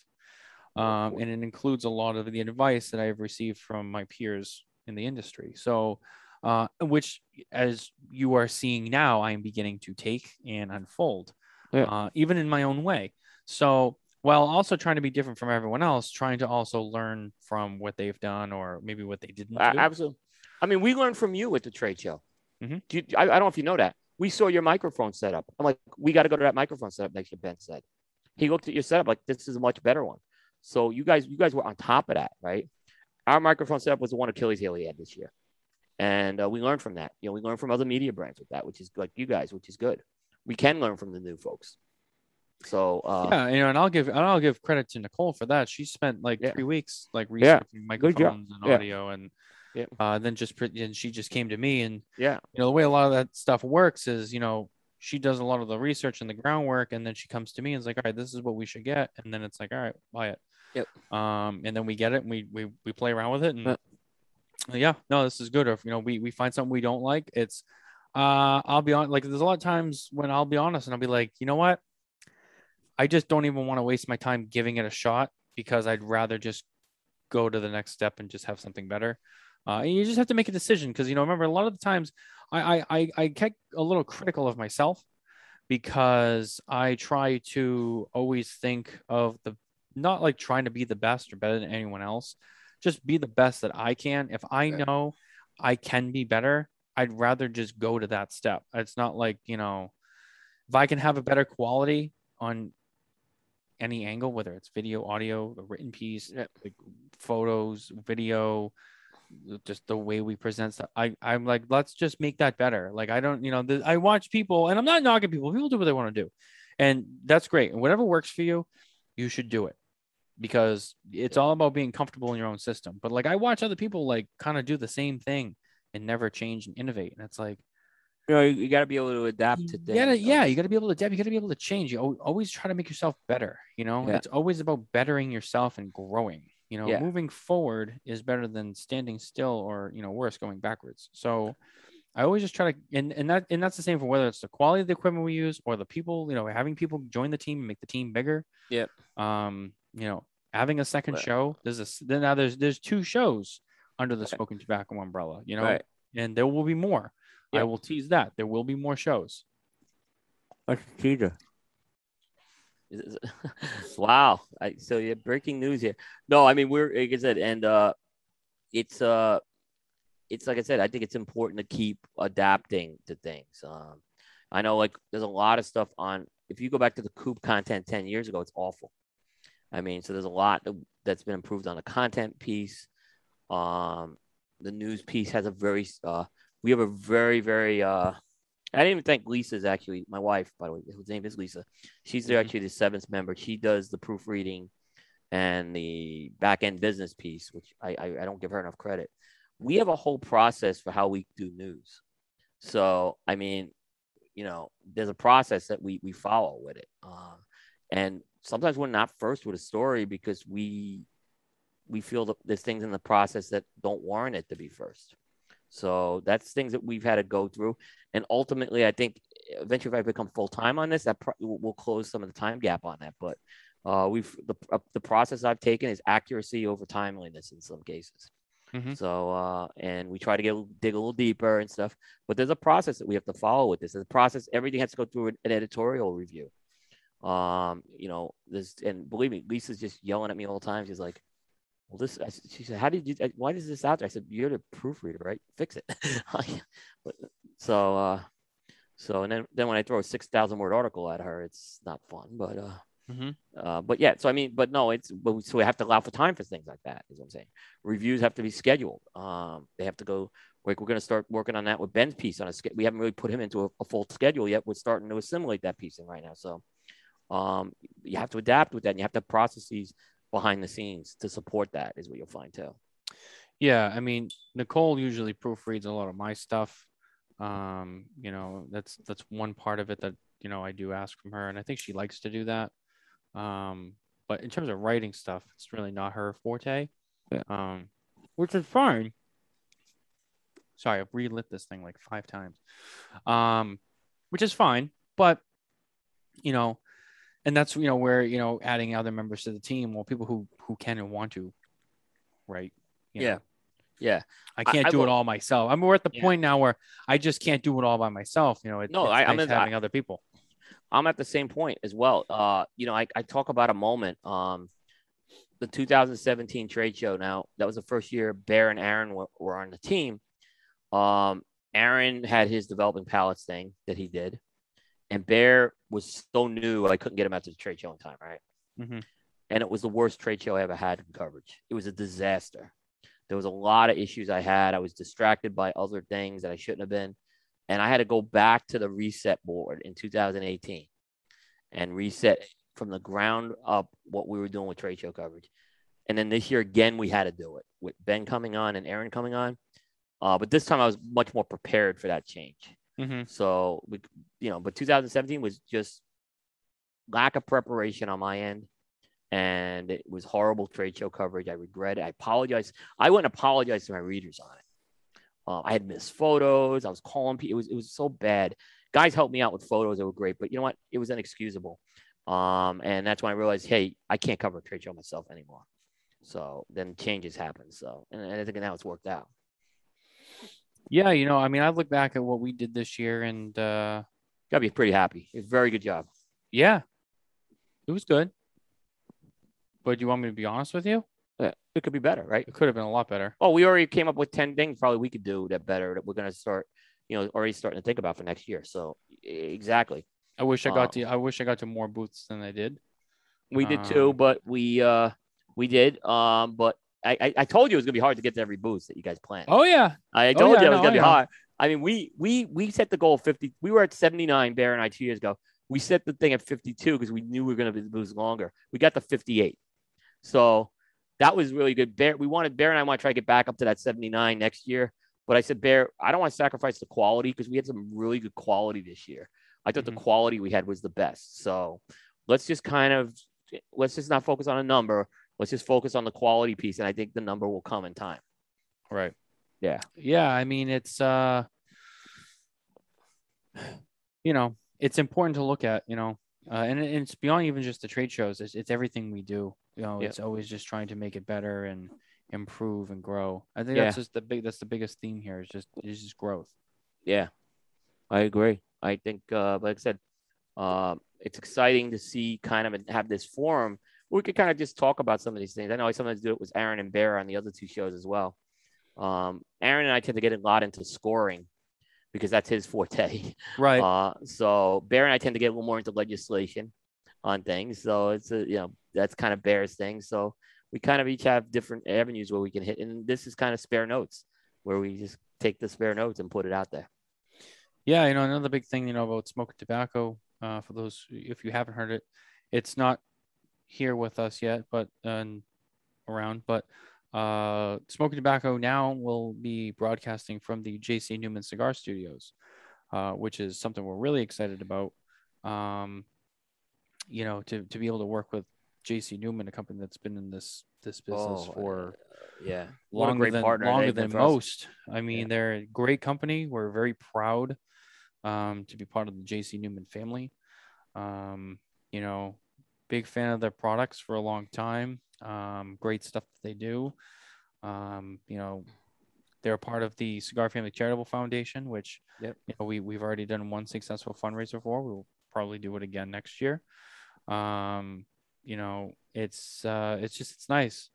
It's just stuff like that. Just having people see the opportunity and the potential and all of the stuff that we've already been able to accomplish has been great. So yeah, that's really just my take. I mean, you brought it up, but not to pat myself on the back. No, that's fine. Good for you. We're just happy with how we've progressed. That's all I really leave it with. I want to mention one PCA thing with JC Newman for a second, and we may have talked about this. If I did, you could stop me. Okay. I thought I had one of the most interesting visits with a booth at JC Newman this year, and not because of the booth, right?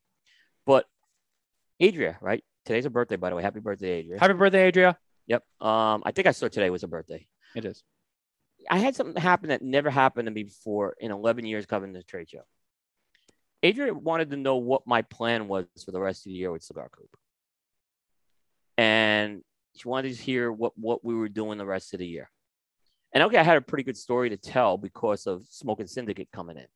So I had a lot, but I was very appreciative for her to take the time and she was taking like copious notes. I'll tell you that. Like, here's what we're doing. Here's the roadmap for the rest of the year. And I wish more companies would do that because for me, it kind of just showed they've invested in us and I wanted to give them a confidence level that, hey, this is what we're doing and this is the value we're going to bring here. So I don't know if she did that with everybody, but that happened with me this year. Yeah, I mean that's a question that I've gotten from a handful of manufacturers. Obviously, that was one that was talked about with them. But yeah, and I appreciate that question. It's a great question.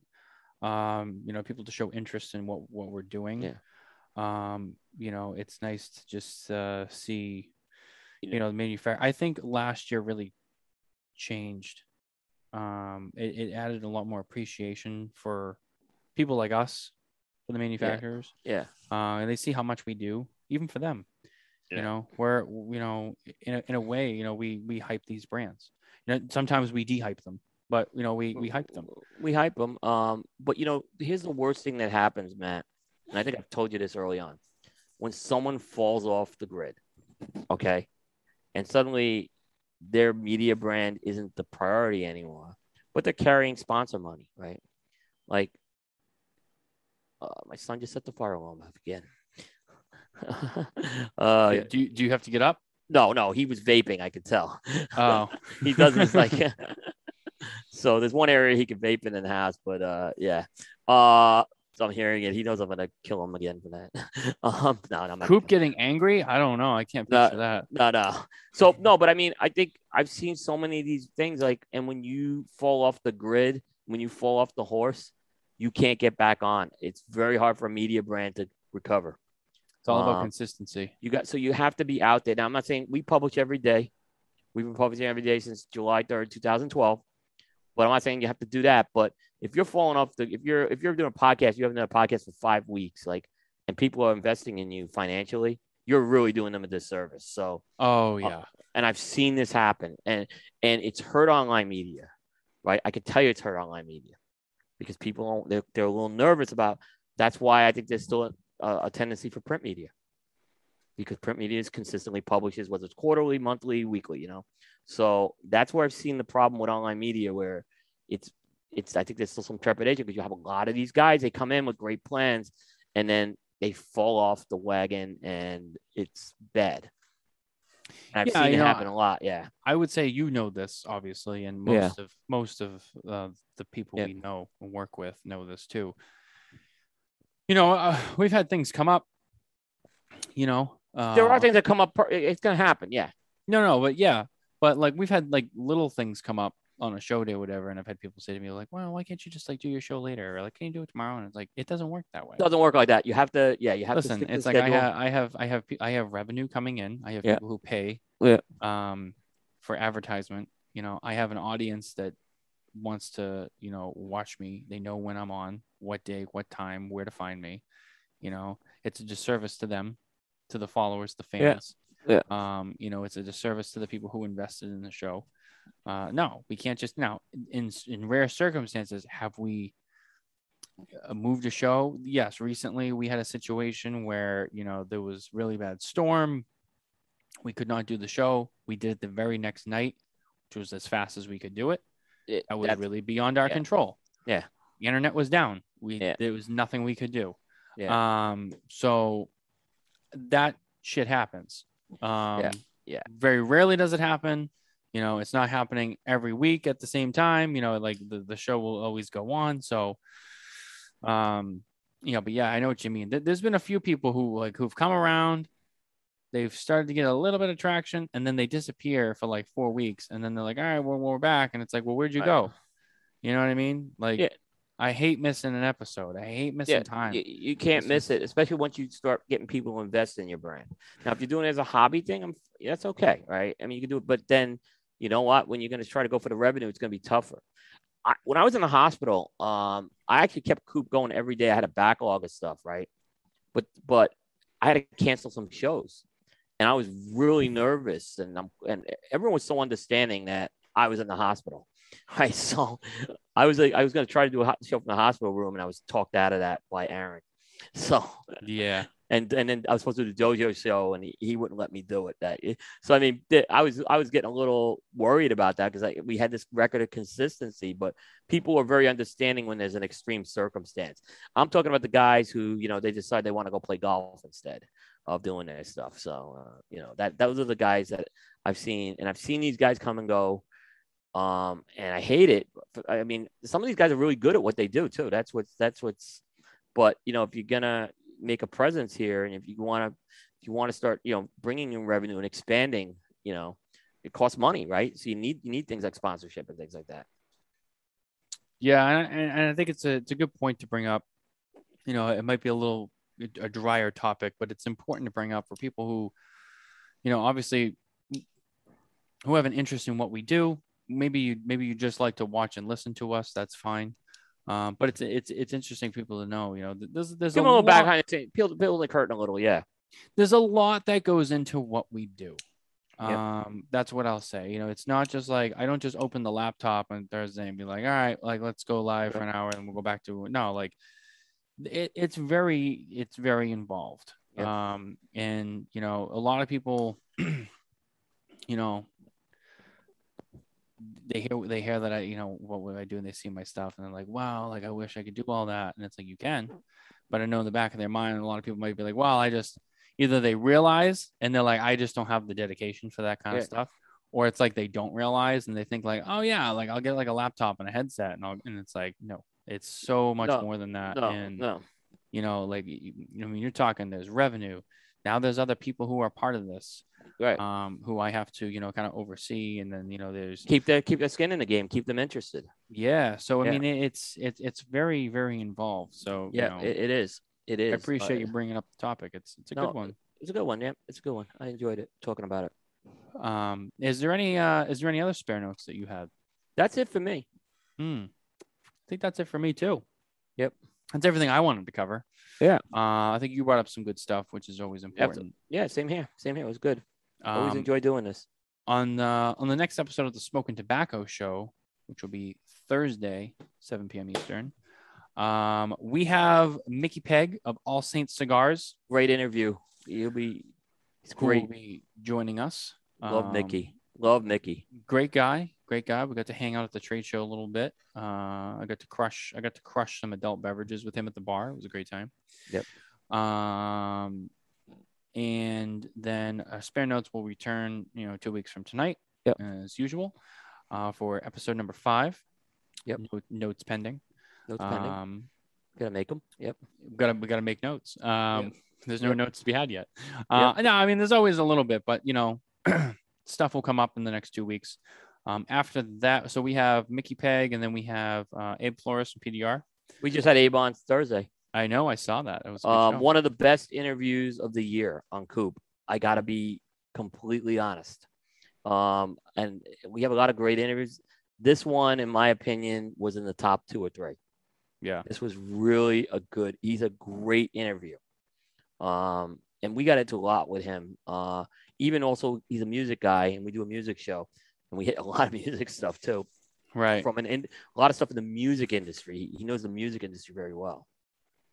So we're taking. So here's the thing. Monday we have Jukebox coming. Skip Martin and John McTavish. We just recorded the show right before this. We did an Anthony Bourdain show. He had a music playlist we went through, which was very interesting. Then there's gonna be a little bit of break on Coop content until the 19th of August. I have some travel, and then there's some commitments. So we're some of us have commitments. So August 19th, primetime 198, confirmed is Jose Blanco, who we have not had in a solo interview for a while. So we're finally gonna have Jose on. So that'll be good. The professor will make his return for the Coop show. Yep. He's always an interest. We had him on with Carlito a couple of times, but we really haven't gotten into Jose since he's gone. You had him on, and he talked a little about Fuente and stuff being there, but we haven't. Last time we had him on was episode 71. Wow. He was still at EPC. So, but yeah, we have plenty of content going between now and then. There may be a second Jukebox show before the 19th. And then there's all of our PCA videos are going up every day. So you won't have a loss of content. Ben's got Smoking Syndicate stuff. So there's plenty of stuff. But as far as a podcast, the next regular podcast, it will be the 19th. We have to take a break next week for a few logistical reasons. So. Yeah, no, I hear you. It's always, but there's no loss of content. I want to make everyone clear on that. So, yeah, don't worry. Coop's not going anywhere. I'm not going. Every day there'll be written stuff, and like I said, the PCA stuff's still going up between now and then. So. All right. Well, I think that's it. Guys, as always, thank you for watching. Thank you for listening. Don't forget to go on and find us on social media and follow us there as well as on YouTube and everywhere podcasts can be found. Please subscribe to us, download, hit the like button, hit the follow buttons, all that fun stuff. Yep. As always, you can head over to smokingtobacco.com. You can catch up on the latest stuff that's going on in the industry, as well as you can go to Cigar Coop. Yeah. And you can follow everything that Coop does over there, as well as follow his many appearances on podcasts, including his own. So don't forget to do that as well. And we'll see you guys next Thursday. I was going to say next weekend, but no. So we'll see you guys Thursday on the Smoking Tobacco Show. Take care. All right. Take care, everyone.